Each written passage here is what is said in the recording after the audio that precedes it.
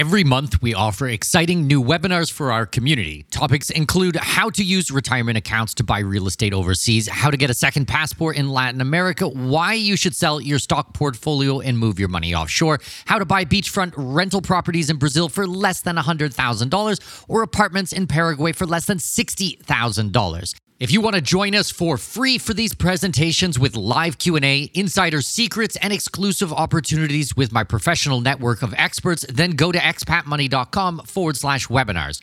That's expatmoney.com/webinars to register for free upcoming presentations. expatmoney.com/webinars. We all dream of seeing the world, but the realities of living somewhere outside your place of birth can be daunting to say the least. Welcome to the Expat Money Show, helping you make the most out of your overseas career through conversations with successful expats on investing, entrepreneurship, self-improvement, and continual education, all while sharpening your financial acumen. Now please welcome your host with over 20 years of overseas experience, Mikkel Thorup.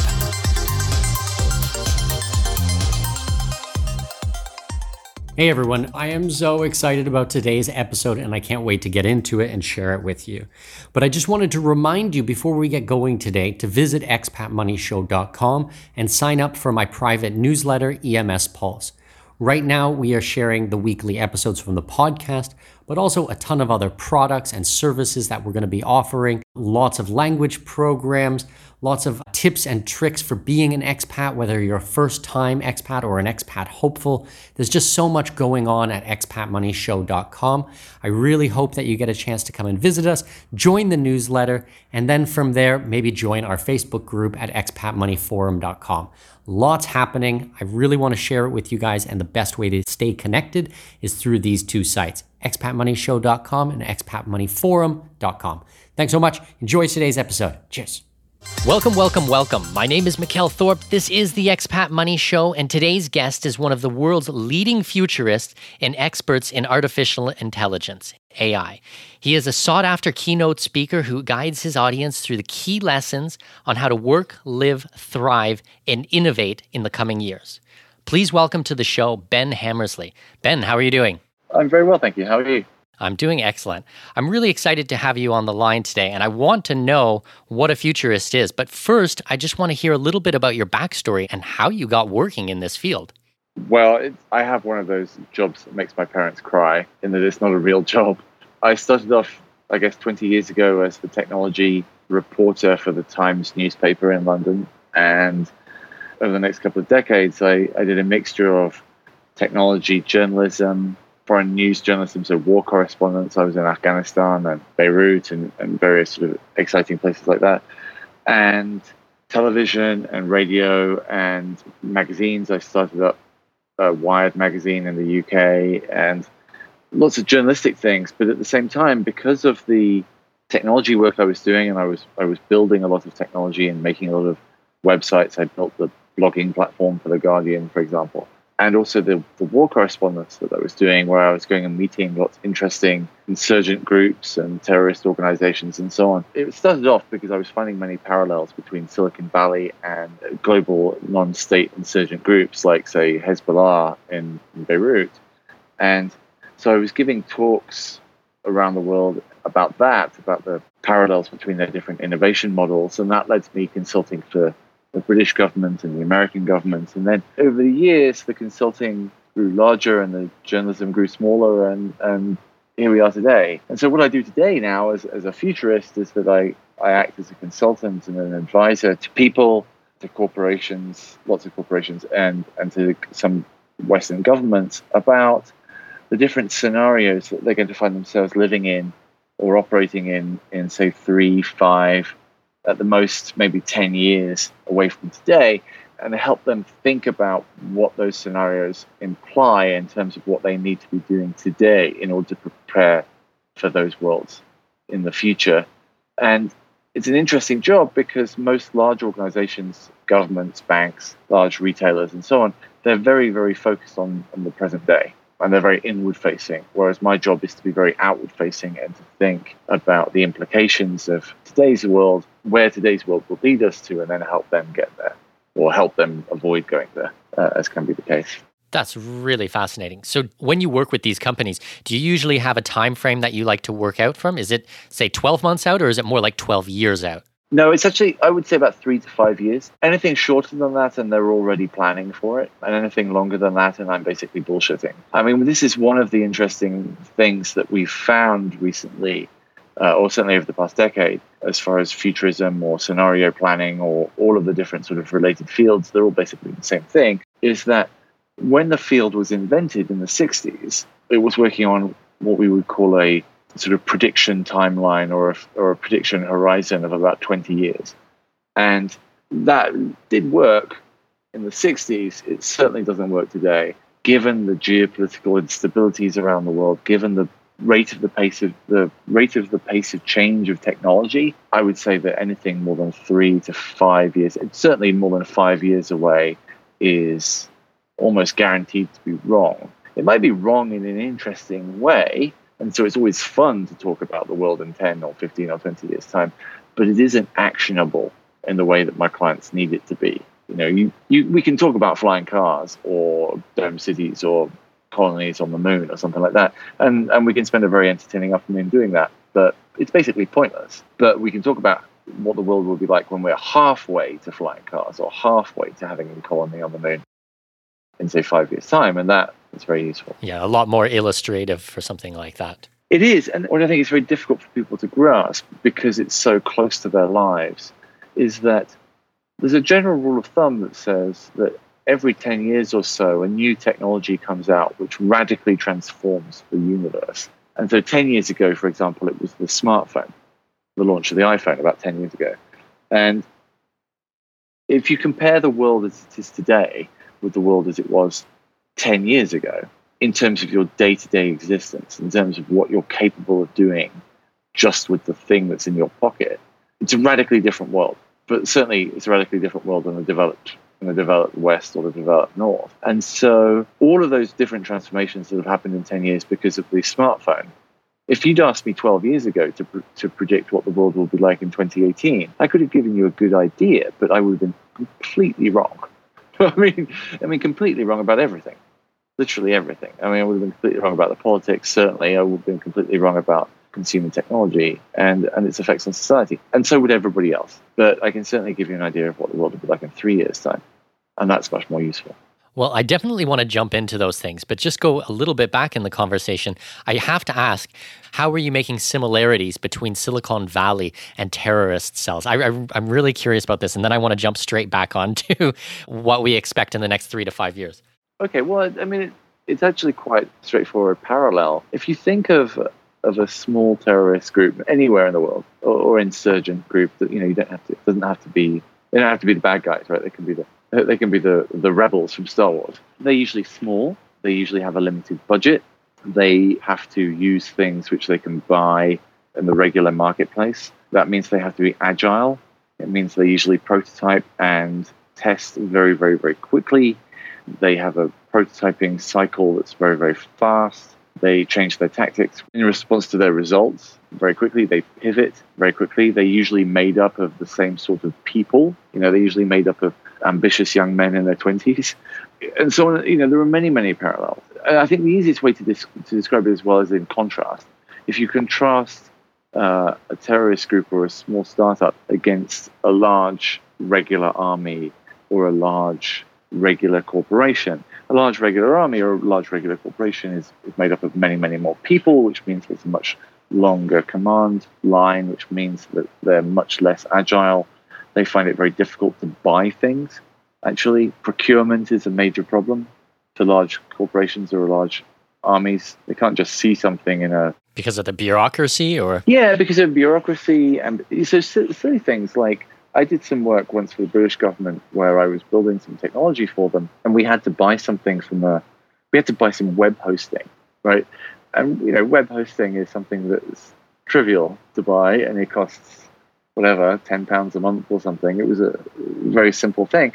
And first thing, we went to the official list of government suppliers, and for something that I could buy personally on my personal credit card for £10 a month, the government suppliers were charging £10,000 a month because they were government suppliers, and it wasn't the same. It was exactly the same thing. And when I caused enormous amounts of internal fuss and almost got sacked because I said, look, I'm just not paying that. That's fraud. That's stupid. I'm just going to use this, Just go out there and get GoDaddy or something like that, and you're off to the races. Well, it was actually Rackspace, but yes, right. I went, I was like, let's go and get a Rackspace account for 10 quid a month, and like, why are we even having this discussion? We found that it was actually impossible for us to buy it because the purchasing department weren't set up to make purchases that small. They were used to having purchase orders and issuing a government check, and like the smallest amount you could do that for was like £5,000, something like that. And so in the end, I actually paid for it myself and just like swallowed the cost because I couldn't deal with the idea of like this was going to take me another 6 weeks of bureaucracy to buy something which I could literally just buy online from my phone in a Starbucks, right, at lunch break. And so the same thing you see with the difference between, say, Hezbollah and like the Lebanese army or Taliban and the Americans is that if the American army wants a drone, they have to go to Boeing, McDonnell Douglas, or a big drone manufacturer, and they have to buy $1 million drone, and they have to wait 2 years for it to be delivered. If the Taliban want a drone, they go to a shopping mall and they buy one, right? Yeah. And right now, everybody who's listening to this can think of the nearest shopping mall where you can go and buy a drone, right? And they cost, whatever they cost, a few $100s, a couple of thousand at the most. And that's just as sophisticated as a military drone. It's just that a military drone takes a year to arrive. And so this was the difference, is that certainly in the mid-2000s, we found that if you wanted to be a asymmetric warrior, as it were, if you wanted to be an insurgent group against a large incumbent, then the way that you would operate as a military insurgent, or the way you would operate as a commercial insurgent, as in your startup is taking on the big boys in whatever sector you're in, is effectively the same thing. You get you have a handful of dudes who are exactly the same, have the same idea as you. You get some incredibly cheap office space. You buy some Post-it notes. You plan the thing out based on technology you can buy from the local hardware store, and like you say, you're off to the races. Whereas large organizations can't do that. And so a lot of my work is based around trying to help large organizations see those threats.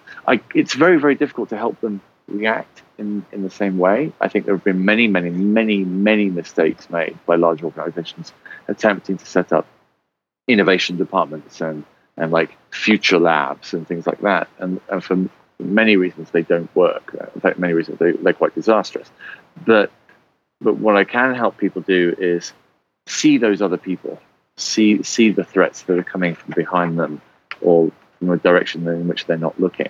Although many people do find it a little bit distasteful, it is actually a very well-attested parallel. And certainly, those insurgent groups learn from Silicon Valley, the other way around. So if you go to Lebanon and you go and meet with Hezbollah, for example, very, very interesting organization. Their chief technology officer is incredibly sophisticated, and as are the chief technology officers of, say, the drug cartels or any of the other large groups in that way. Yeah, I'm reading an economics book right now. I think it's called Narconomics, and they're talking about how the big drug cartels base a lot of their organizations off of giant companies like Walmart and General Electric, and they base the same type of business model. So it's interesting to see the parallels between big business and something like that, and in this case, how startups are influencing insurgents groups around the world. Yes, and certainly once you strip away the morality of the action or the morality of the trade, the basics are the same. And so it's very useful to be able to study those things, because if you're organizing a global supply chain, then you can look at the global supply chain of Walmart, or you can look at the global supply chain of, the drug cartels, and they're basically the same. But lessons can be learned from everywhere. Yeah, it's super interesting. Not something that a lot of people would think of straight off the bat, but actually when you start digging a little bit deep, it does make sense. And then, like you said, leaving the morals aside. Yes, exactly. And so now, of course, the problem is that some people leave the morals far too behind, but that's another story. So you mentioned when we were just talking that some companies are setting up futurist labs. What does that look like? It's a cliche. Usually what they do is they will take some office space in a more trendy part of town. So in London, for example, it would be Shoreditch, or in New York, it might be Brooklyn or somewhere like that. They would get some really nice sort of bare brick, beautiful, high-ceilinged, lofty sort of office space.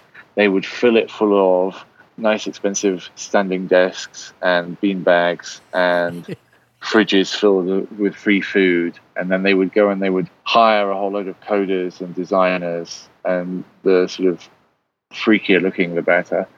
And then they would take the youngest of their up-and-coming directors and they would put them in charge of it. And then what usually happens is they have an opening reception, and somebody like me might come along, and I used to do this quite a lot. I used to come along and like give an opening keynote about the power of the future and all that sort of thing. And then the CEO will stand up, and the CEO, every single CEO I've ever seen do this, makes the same speech, which is where they mention that they take their tie off and they say they're standing there, and you can tell that this is innovative because they're not wearing a tie, and how amazing it is that when they started, everybody wore ties, and now he looks around and he sees people wearing hoodies, and that's incredible. And then he'll talk about how the future of their business is the digital future, and it'll be some empty nonsense. And then they will make then they'll go on for about 6 months, and they'll make a couple of prototypes. But and then it'll eventually fade into nothing, and then it'll be closed down about 2 years later.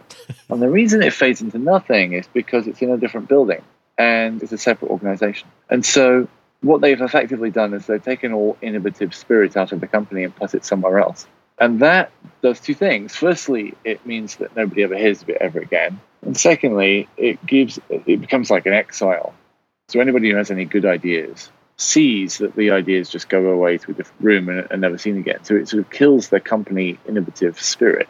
But also it means that the rest of the organization, and this is a very important point, most large organizations do not in any way want to innovate as an organization, and specifically as people inside that organization. They have a sort of immune system that builds up against any form of change. And so by taking that innovation and putting it in another building, it effectively enables all of the people, all of the middle managers who under no circumstances want there to be any innovation. It enables them to ignore it completely and to sort of carry on as if it wasn't happening at all.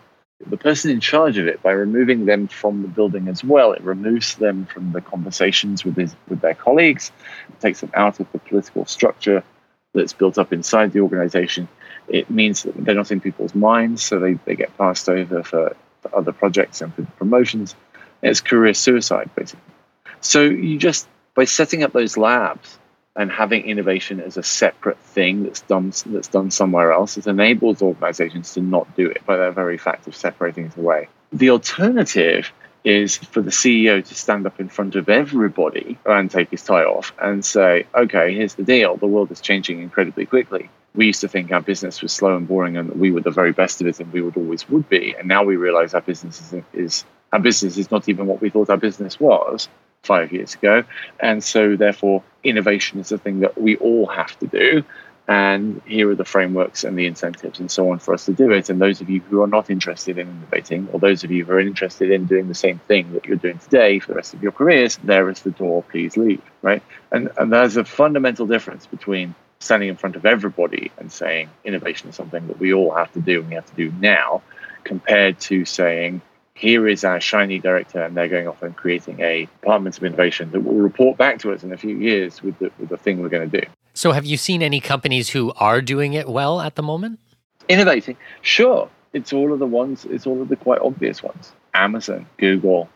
Well, actually, maybe not Google to that degree, but certainly Amazon. Certainly really good retailers like Costco. People like the Inditex Group, who is Zara, the retailer, the clothing retailer, Netflix, HBO, or just the real, the obvious sort of cultural leaders of the decade. Because the thing with Amazon, to take Amazon as an example, there isn't a single bit of Amazon which is standing still. Everybody is trying to improve their processes. I mean, innovation is a very dangerous word to use because it is taken in recent years. It's taken on this sort of holy meaning of, this sort of sacred meaning of like, I am innovating.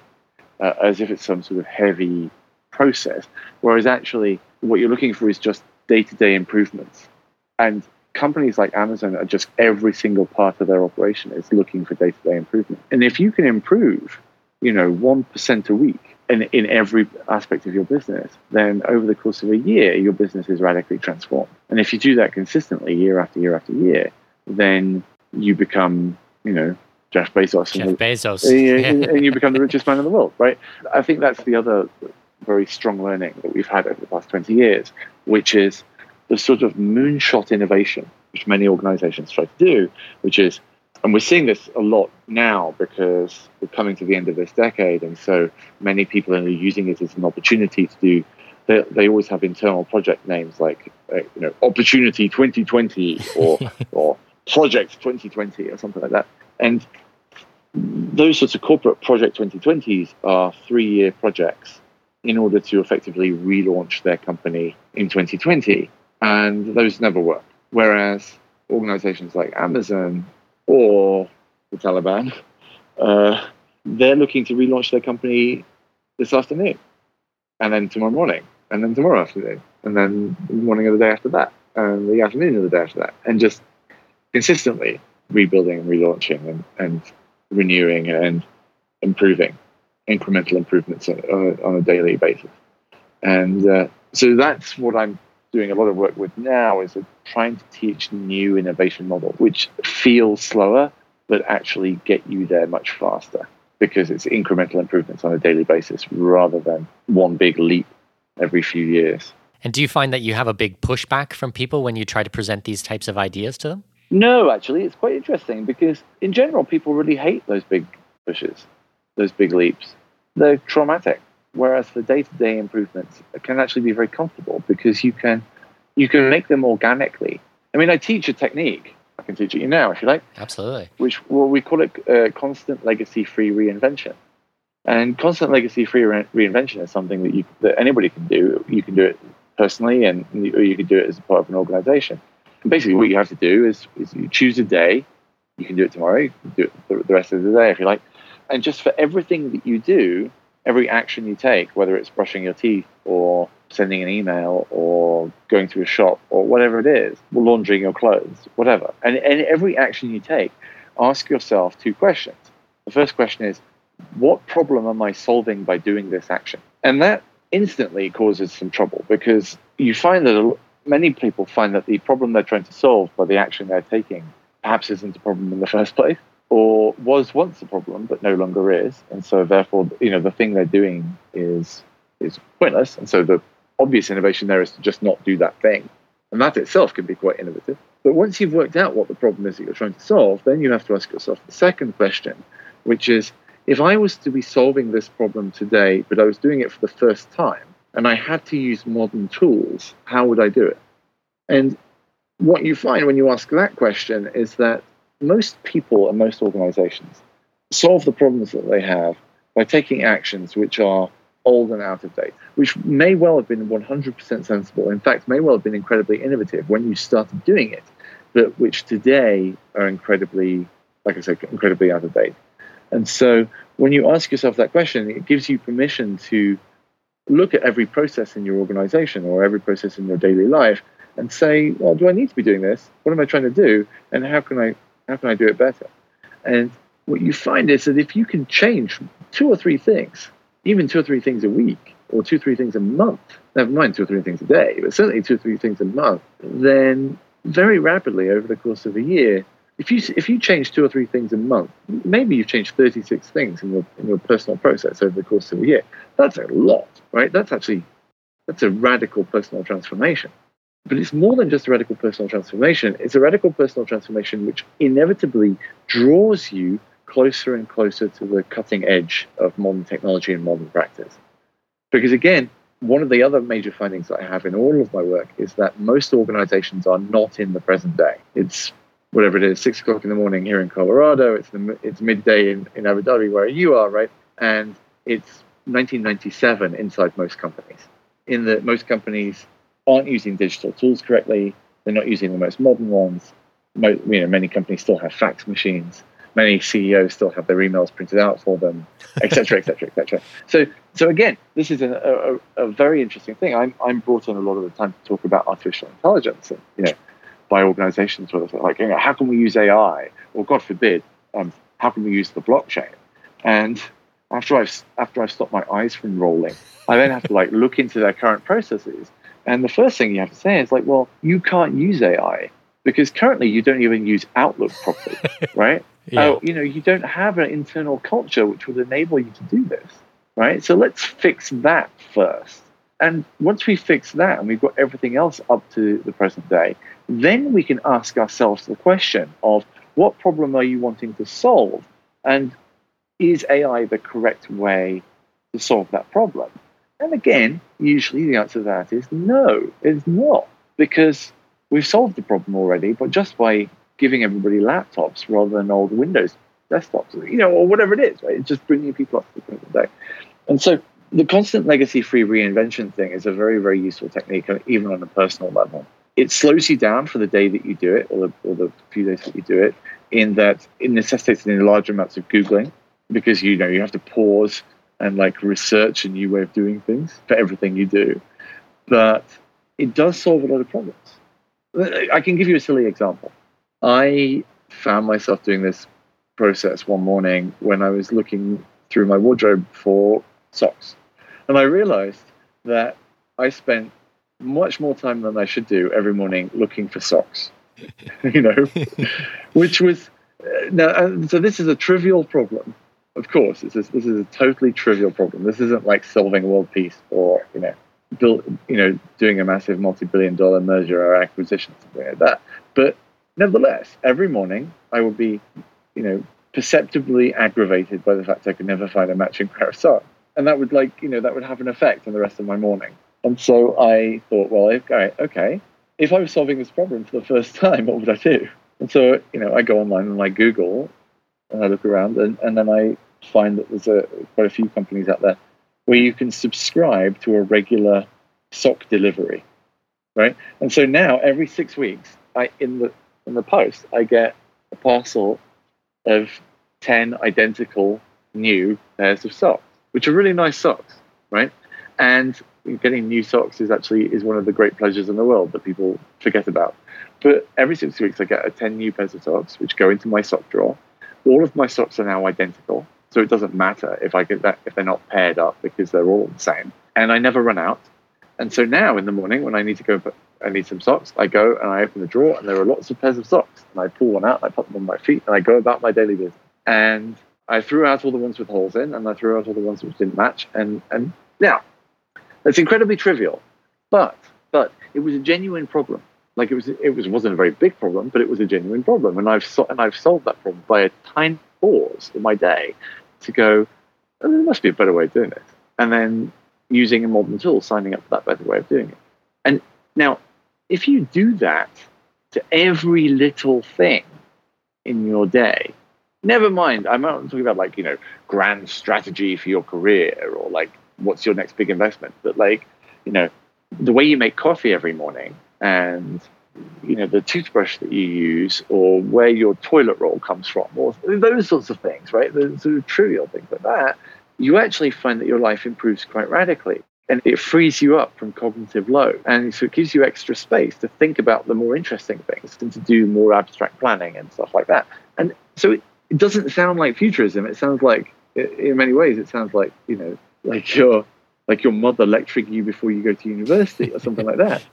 But actually, it is, because you can't lead your multi-billion-dollar organization, multi-billion-dollar retailing organization into the future of retailing if you yourself can't get your own shit together. Yeah, if you got holes in your socks and you can't brush your teeth properly, then you might you need to deal with these things. Exactly, and it's not even not brushing your teeth properly, but it's like if every morning you walk into your bathroom to brush your teeth and you realize that you should have replaced your toothbrush 2 weeks ago, but you just haven't, then you have two problems. One, you're not brushing your teeth properly, but secondly, you will constantly be at some point in your brain thinking about your toothbrush. Whereas I have a electric toothbrush subscription where every 3 months, I get sent in the mail. I get sent a new head for my electric toothbrush, right? Which again is a totally trivial thing, but it means I never have to think about my toothbrush, which is really great. We'll just take a quick break. So I want to remind you to go to expatmoneyshow.com to pick up your free special report called 19 International Strategies to Grow and Protect Your Wealth Abroad. We have had some really good feedback with this. It's actually a project I've been working on for probably about 4 years now and been offering it to my subscribers. And I am constantly updating it with the best and the newest resources for people wanting to go abroad. It is really amazing. I'm really happy with the work that we've done. And it's really different than a lot of the other projects out there or special reports or ebooks or anything like that. And this is one of the main differences. It is highly curated. It is highly condensed. It is not 400, 500 pages long and talking about every single thing out there and every single little detail. Actually, that doesn't serve anyone. Your best bet is always to go with the really, really condensed information so that you can connect the dots, so you can understand what's happening and how things fit together. And that's exactly what this special report does. So it's called 19 International Strategies to Grow and Protect Your Wealth Abroad. You can find it completely for free, 100% free at expatmoneyshow.com. Okay, enjoy, and let's jump back into the interview. I remember reading some books, and they were saying that humans really have a certain amount of decisions that they can make in a day. And if you tax all of those decision-making powers, in the first hour or two of the day, then when it comes time to make the big decisions when you're at work or you're working on your business, perhaps you're going to be fatigued from these types of activities. Yes, I think that's right. I think that's very, very right. But also it's a habit that once you get into, you start to see improvements everywhere. And it becomes vaguely addictive to start making those improvements. And those improvements, again, can be anything from buying a new thing or subscribing to a new service, or it could just simply be moving the office printer to somewhere else, or rearranging the desks, or rearranging the lighting in the office, or changing the org chart. And again, those sound trivial, but the printer being in the wrong place in the office, which wastes a minute of everybody's time 3 times a day over the course of a year, that adds up to something not good. Whereas putting the printer in the correct place in the office and saving everybody a couple of minutes a day actually is a really good thing. Not only is it a really good thing in itself, but it's also a really good thing in that it creates the atmosphere within the organization of we can fix things. And that itself is the innovative mindset that you want to build. You don't build the innovative mindset by having a place filled with beanbags and high caffeine cola in the fridge. You build an innovative mindset by having it socially acceptable, in fact, socially necessary for people to be making constant little improvements to everything that you do. So maybe not so much looking at the macro things, but really focusing first on those micro things. Yeah, because you can't do the macro things when your micro things are broken. It just doesn't work. You just can't do it. I mean, you could say things. You can be like, yes, Project 2020, in 2020, we will redefine our industry by blah, blah, blah, blah, blah. But if you can't get your shit together on it, this afternoon, you're never going to be able to get it together in 3 years' time. Because 3 years' time is just a few hundred this afternoons in a row, right? There's nothing magical about the project that's finishing in 3 years' time because you have to start it today. And you start it today by taking these little actions every day. And so if the printer's constantly broken, you can't redefine the future, right? You can't put a man on the moon if your chair's uncomfortable. So fix your chair, right? And don't wait for 3 years to fix your chair. Fix your chair today, because the work you're going to do in that chair over the next 3 years is the real work, right? So fix the chair. It's that sort of thing. And it is very interesting how a lot of my work has turned out to be like this. Because much of the time I'm brought in almost as a science fiction writer, to envisage a glorious flying car future for the organization. And you can certainly do that. You can certainly point them in that direction. But the real heart of the work is, okay, what is the next step for us to get from where we are today to this glorious flying car future that you've sketched out for us? And those next steps are the much more mundane, like, does everybody have a comfy desk? Are you all using Outlook properly? Why are you constantly having that weekly meeting when I've been to that meeting 3 times and it's pointless? And they say, because we always have a weekly meeting. And you say, well, why? And they say, we don't remember. And you say, well, why didn't you stop having it? And they say, because we always have it. And actually, the real innovation is not having that weekly meeting. So what you can take away opposed to what you can add. Oh, well, either way, it doesn't, take away or add. But the point is to question, is to ask those 2 questions, like, what problem are we trying to solve by having this meeting? And in many cases, the problem doesn't exist anymore. Or if it does exist, you ask yourself the question, well, could we do this in a better way? And chances are, yes, you probably can, by another process, which will save you more time and free up your staff to do more entertaining things. And so there are 2 aspects. There's sort of there's the grand vision thing, which is very fun to do, but there's also the on-the-ground implementation stuff. And the on-the-ground implementation stuff is really like, make your bed and clean the floor, and do you have pens? like, do you have pens is actually quite an important thing. I love it. So you go in for a consultant as a futurist, and these are some of the things that you need to deal with for some of these big organizations. Oh my God, yes. Yes, absolutely. Yeah. It's hilarious. It's really awful. Sorry, Ben, but that's hilarious. It is hilarious, but it's true. And the do you have pens thing itself is actually very interesting, because one of the great improvements that you can make in your life, if you write anything, right? If you take paper notes in any part of your life, right? One of the great improvements you can do is you can go to a pen shop, right? Literally take 20 minutes to do this. Go to a pen shop, a stationery shop, right? Try a load of different ballpoint pens and find the one that you really like. And it'll be a bit more expensive. It will be, right? But find the one you really, really like. Take a photograph of it, right? Buy a load of them, right? And then go around the corner to the notebook section and find the notebook that you really like to write on, because all notebooks are different, right? And find the one that's got the right sort of paper, and find the one that is the right size for your hand or your desk, and find the one with the right sort of perforations or holes punched in it, whatever it is that fits the way you like to work, and buy a load of those, right? And again, take a picture of them, right? And have the picture of both the pen and the notebook that you really like to use available for you. Find it on Amazon or your local e-commerce store, or if you don't mind going back to that shop, then go back to that shop on a regular basis, and just have a load of those pens and a load of those notebooks available for you, right? Now, that sounds stupid. No, it's funny because I've actually done this. I use a gel pen.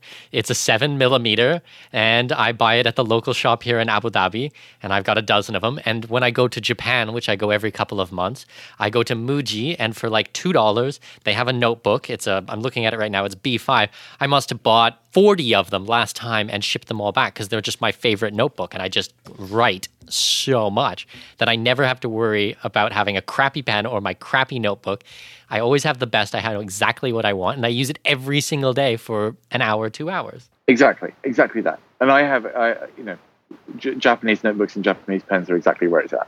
Exactly. So I have exactly my favorite Japanese pen and my favorite Japanese notebook, which exactly fits the way I like to work, exactly fits, and the two work together very nicely, and they're smooth and everything, and they're a pleasure to use. And what I find is that when you introduce that sort of mindset, although on one hand it sounds insanely pretentious and like really, I don't know, like wallpaper, like Monocle magazines style pretentious, right? Yes, I only ever take notes using my Sakura gel pen and my Nemazine, A5 perforated, gridded notebook and all that. But actually, having the correct tools available for you when you have done some research and worked out what your correct tools are is very, very important. And you cannot take your organization or yourself from where you are today to your grand vision of where you want to be in 3 years' time without having the correct tools. And the correct tools do come down to having the right pen and the right notebook and the correct coffee cup and the correct or whatever it is, right? The correct desk, the correct chair. The chair is a great example of that, right? You're probably sat in it for a third of your life, okay? So, like, get a good chair. Well, it's the same for beds. I systematically went through my sleeping patterns a few years ago now, bought exactly the pillow that I wanted, did research, ordered it. Same with the bedding, same with the mat, same with the sheets, same with everything. Because it's like, if I spend so much of my life here, what am I using a $500 mattress for? No, I'm going to go out and get exactly the mattress that's going to help me and exactly the pillow that's going to make sure that my back is aligned and that I sleep correctly so that I can attack the day and do well in my work life and in my career. Right. It's very easy to be sort of like aggressively, power executive about it in that way. But it's also, but it is a matter of just being nice to yourself, right?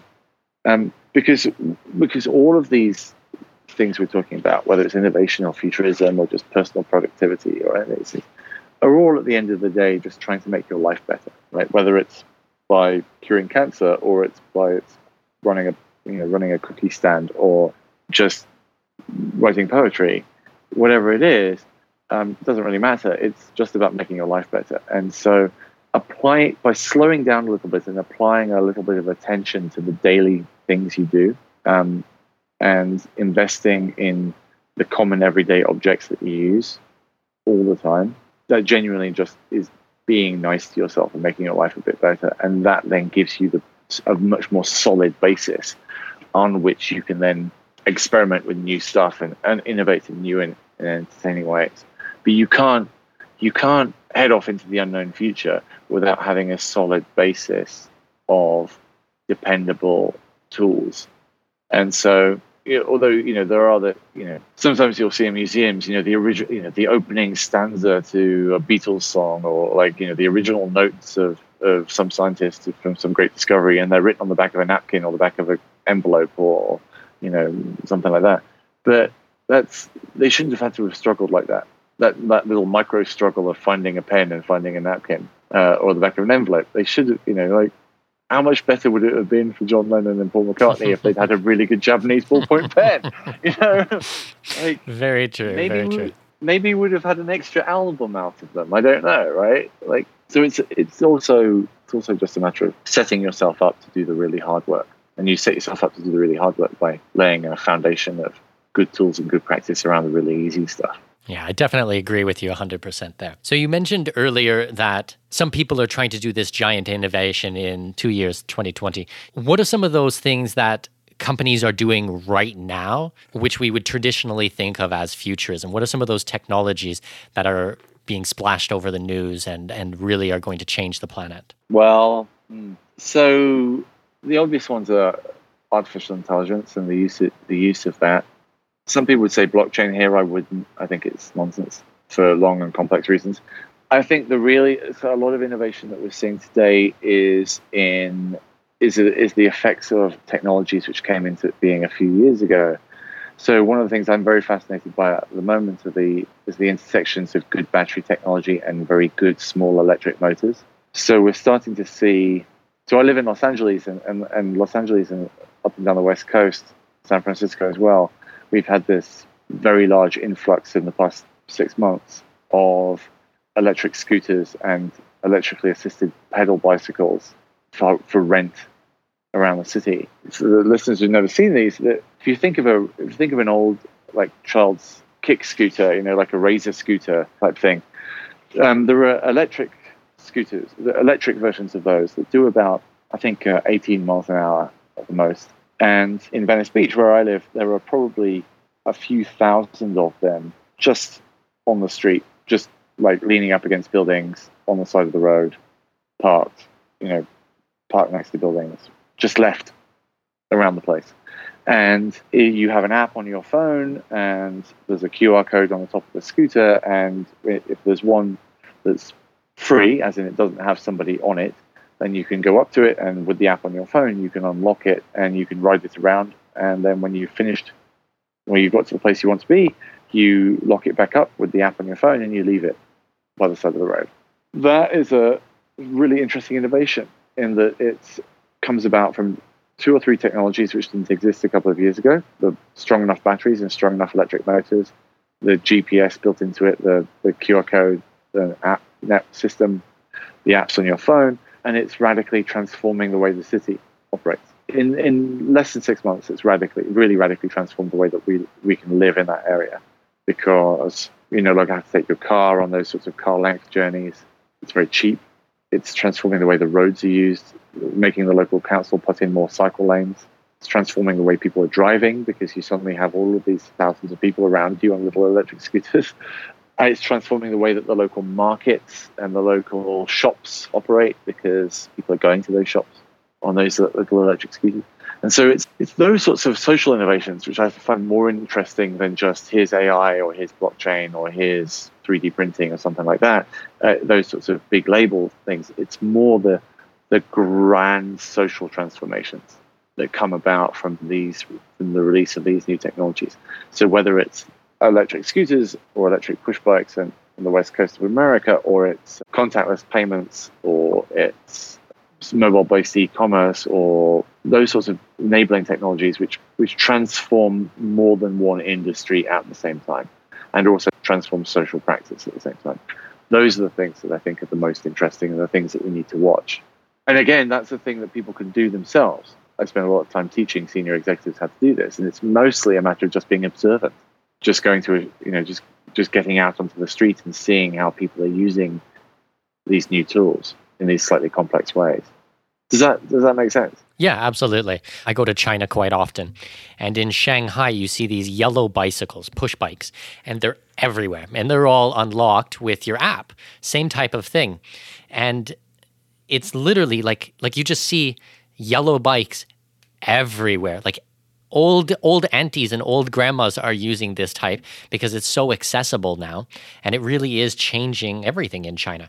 So I'm glad to see that things like that are making its way into the United States, and now it's also with the battery power and the small engines, like you mentioned. That just opens up in a completely new avenue as well. Right, and the yellow bikes in Shanghai are exactly the same. It's the same system, and they're radically transforming China. They only been there for 2 years. The last statistics I saw was something, ridiculous. Like there's 100 million of them across China. There's 100 million of those. It's nuts. It's like you walk around Shanghai and they're everywhere. Every street corner has 30 of these bikes. And then during lunchtime, everybody's on the bike. Like they've all disappeared, It took me a few minutes to even figure out what was going on at first. When you look at the way that changes the way the city operates, because if now everybody coming out of their office building at lunchtime to go and get something to eat and hang out with their friends or whatever, instead of walking places, everybody's getting one of those bicycles. It changes the way that you have to plan the city. It changes the way that the sort of the food industry has to work. It changes the way the packaging industry has to work, right? So if you're selling dumplings by the side of the street and you have lots of people who are cycling to you, then you need to be putting those dumplings into something which they can then hold on their bicycle. True. Right? And so that changes, there's a lot of transformations that happen that are very small and very subtle, and that all happen all at the same time. So at the same time as that is happening, you also have a social movement against the use of plastic. So the new packaging for the dumpling seller has to not only be bicycle compatible, but it also has to be not made of plastic. Mm-hmm. Eco-friendly. Eco-friendly, and that then requires a whole new thing, which gives you then an opportunity to be the company that makes that new packaging. But it also has all these downstream effects, and it's those downstream effects which is actually where the core futurism is, I think. It's actually saying, okay, well, if this is the case, and this is the case, and this is the case, when you add all these things together, that will mean that people will do this, which will mean that they will need this thing, which currently doesn't exist. There's the opportunity. There is the potential threat if you're the plastic bag manufacturer. This is really interesting because I expected to get on the call with you and the entire time just be speaking about artificial intelligence and robotics and things like that, kind of these big swooping changes that you would expect. But really the conversation has focused on like the micro, like we mentioned. So that's really interesting. Right. And actually there's a reason behind that. It's psychologically much easier for people to think about the future with these sorts of massive monolithic topics like AI.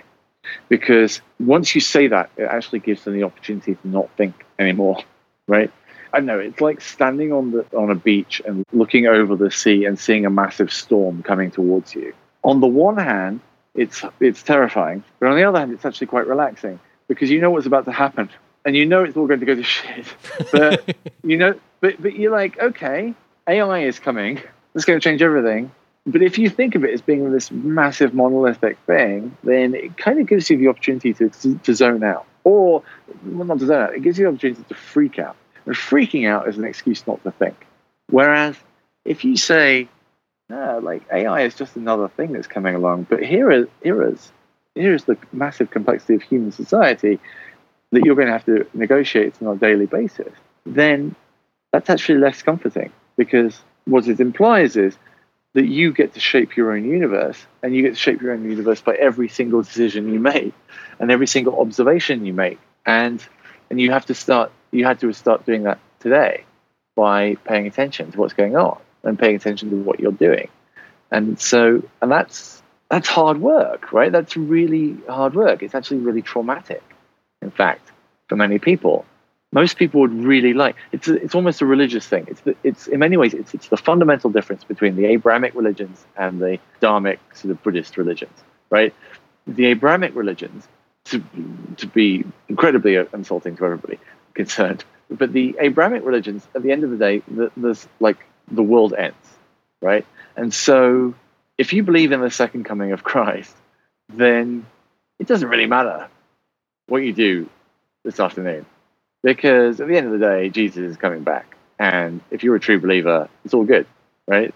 But, so you can freak out about the awesome majesty about the second return of the Savior.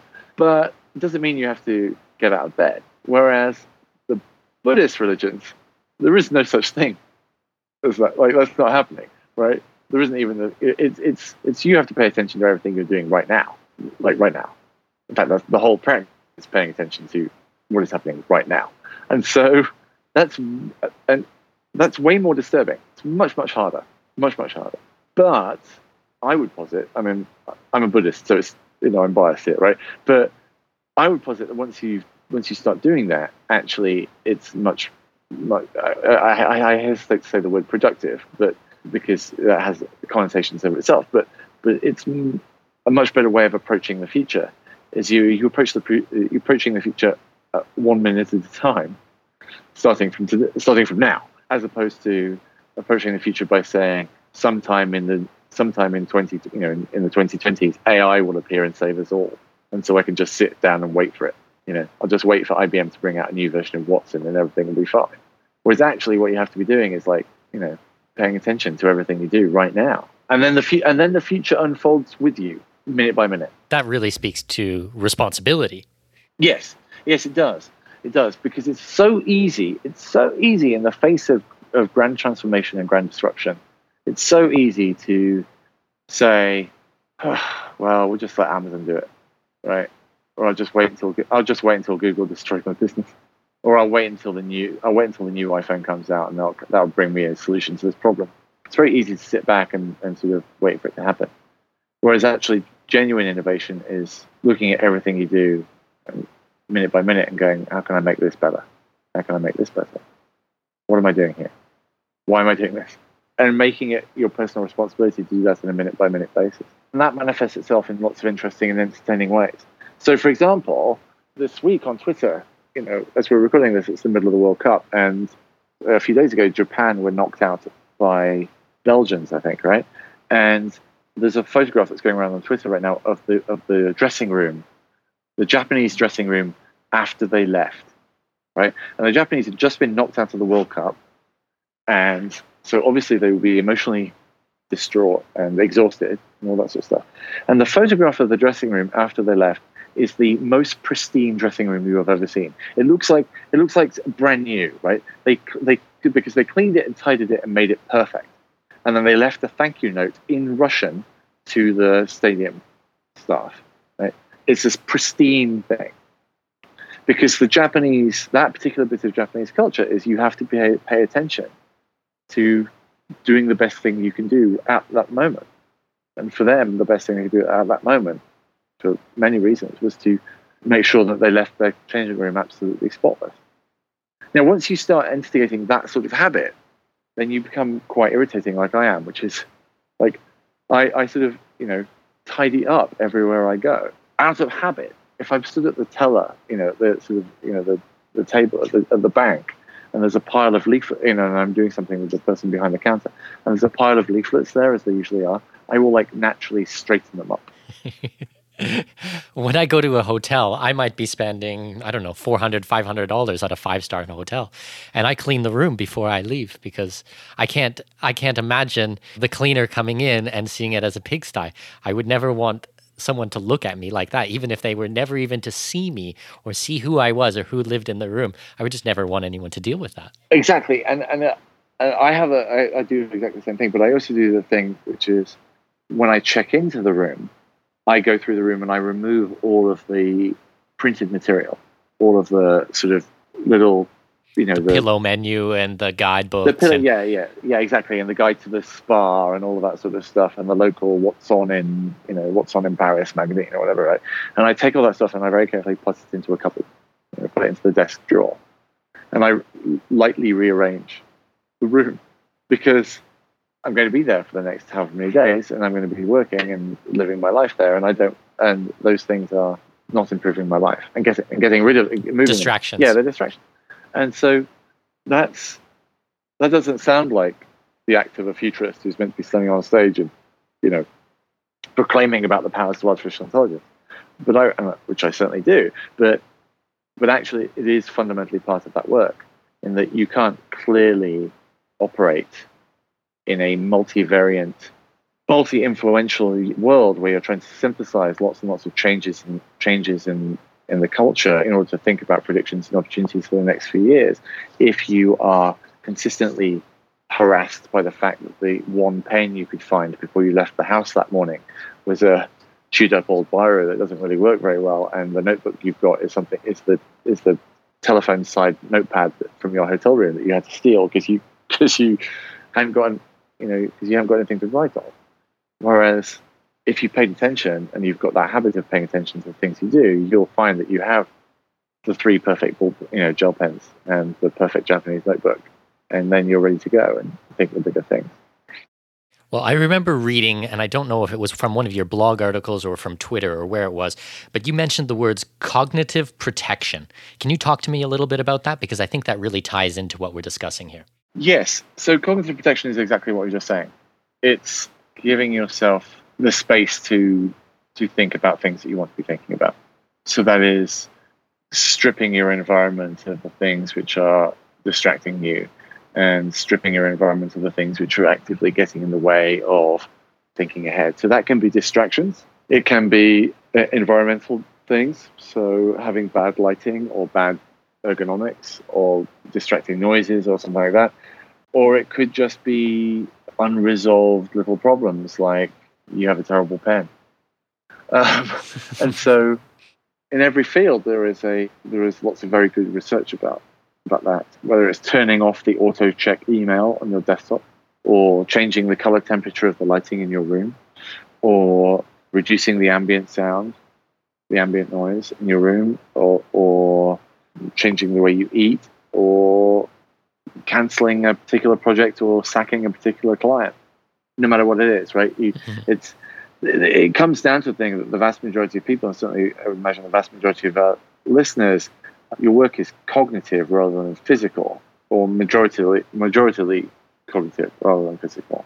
And so you want to be giving yourself, in the same way as if you were digging a hole in the ground for a living, you wouldn't tie one arm behind your back, or you wouldn't wear restrictive clothing, right? If you think for a living, effectively, then you want to be paying attention to the same things. Are you cognitively tying one arm behind your back? Are you cognitively wearing restrictive clothing? And for thinking, there are many good best practices for that. Well, because one of the things that instantly comes up when I hear this word of cognitive protection is, say, your desktop when you're working on the computer. Now, I have probably every month or 2 months, I have an argument with my mother. When she uses the computer, when she needs me to fix something, I look at her web browser, and she has maybe 60 different tabs open on every single different topic that you could possibly think of. Now, when I do my writing and I'm writing my blogs and I'm working on the podcast and my business and everything like that, I will have 1 or 2 or 3, and they will all be bulked together on exactly what I'm working on. I try to make sure that Facebook is not running in the background and putting up little numbers of new messages. I don't have my Twitter dinging every time someone retweets some of my things, or emails coming into my inbox and I'm getting push notifications. I try to eliminate all of those types of things because when I'm focused on one, I really want to be tuned into just that. Mm-hmm. That's exactly it. Now, I would be careful about being overly prescribing. I feel the same way. If I see somebody with 60 open tabs, it gives me the screaming heebie-jeebies. and certainly if you see somebody with like 1,000 files on a desktop, or as I did the other day, saw somebody with 10,000 unread emails. That to me is a nightmare. But for those individuals, they may or may not find that the most effective, depending on their cognitive style, they may or may not find that the most effective way of thinking. But the point is that everybody needs to work that out, right? Everybody needs to work out what is actually the best way for you to get your work done. And for me, and it sounds like for you, the sort of clean slate approach is the best. For other people, it's different. But regardless, you have to get to that point where you know what it is, and then you can maximize for that thing. But most people don't even think about knowing what it is. Exactly. It has to come down to a conscious thought. Yes, exactly. It has to come down to a conscious thought. It has to come down to a conscious and sort of considered opinion. And so once you have come to that sort of come down to those conscious thoughts, then you're able to move forward very, very confidently. And that again comes back to that sort of daily practice of improvement, which is just questioning every so often, just questioning like, is this right? Now there are traps in that. You can spend your entire time experimenting with new ways to keep a to-do list, or you can spend your entire time, ordering obscure Japanese ballpoint pens off the internet and testing them, and that does nothing other than make you an expert in Japanese ballpoint pens. But nevertheless, you still do have to. It does still pay off quite heavily to pay attention to these things in the same way as you would if you were digging a hole in the ground and you found that your spade was broken, right? You would go and get a new spade. And when you went and bought a new spade, you would spend some time testing all of the possible spades until you found one that was really good, and then bought that one, right? Or maybe bought 2 of them.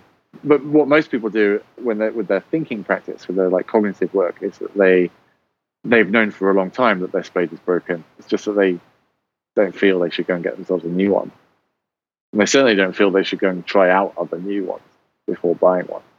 It's a tenuous and terrible metaphor, but I think it's true. Well, kind of bringing things full circle a little bit, talking about the Eastern religions, I think a lot of this also comes back to feng shui. So really everything in its place and having a purpose for being there. Yes, exactly. And I think feng shui is really just codified and sort of mythology covered, restating of those basic principles. I think, if you look at a lot of the sort of basic feng shui principles, they're not crazy. The covering mythology might be in many ways unnecessary, right? So, for example, the door not opening directly into the room because it allows the spirits of prosperity or whatever to get out, or whatever the mythology is obviously not the case. But it's quite sensible not to have the room, not to have a door opening directly into the room, because it lets the heat out, right?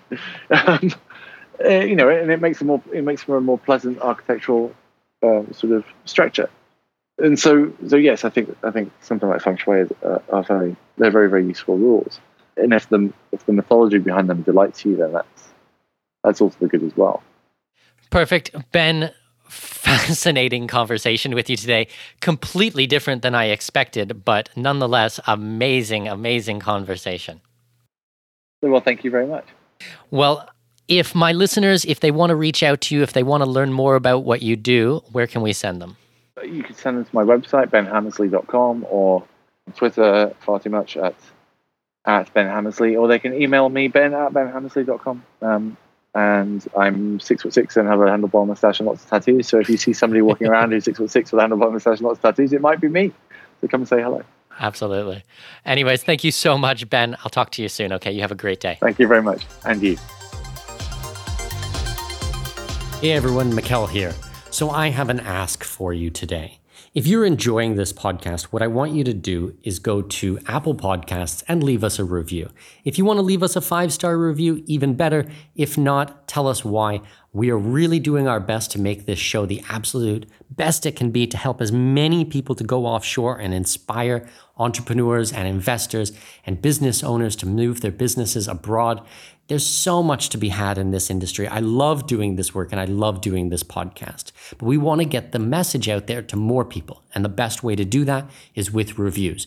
So if you have ever gotten one good tip, one good thing from this show, if you enjoy listening to us every single Wednesday or whenever you listen during the week, then please take 30 seconds out of your day, go out there, leave a review on Apple Podcasts. It actually makes a big difference for the show, for the visibility, and really helps get the word out there. So I appreciate that. Thank you so much, everyone, for your support. This episode may be over, but your journey to greatness continues by visiting our webpage and signing up for our newsletter. For convenient access to new episodes, show notes, and other crucial resources, visit expatmoneyshow.com. We look forward to you joining us on the next episode of the Expat Money Show. Safe travels. I have managed to secure exclusive rights to a block of villas in one of the hottest up-and-coming regions in my current home country, Panama. Join me Saturday, May 4th at 10 a.m. Central, 11 a.m. Eastern Time for our special presentation called Investors Workshop, capitalizing on the globally recognized resort brand coming to Panama.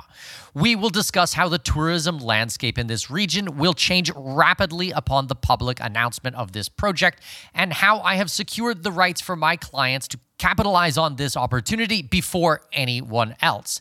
Thanks to my connections in the region, I have negotiated pricing that front runs everyone else. Think early bird pricing. From gourmet restaurants to vibrant clubs, poolside activities, and even live bands, this resort is going to pump some serious life into the region. But this isn't what excites me or what should excite you either. The exciting part is that these world-class amenities and top brand will attract tens of thousands of tourists. Tourists who will fork over top dollar to stay at our investment properties. Register free at expatmoney.com/webinars. That's expatmoney.com/webinars to register for this free real estate workshop. See you on May 4th at 10 a.m. Central Time. That's 11 a.m. Eastern Time. Go to expatmoney.com/webinar.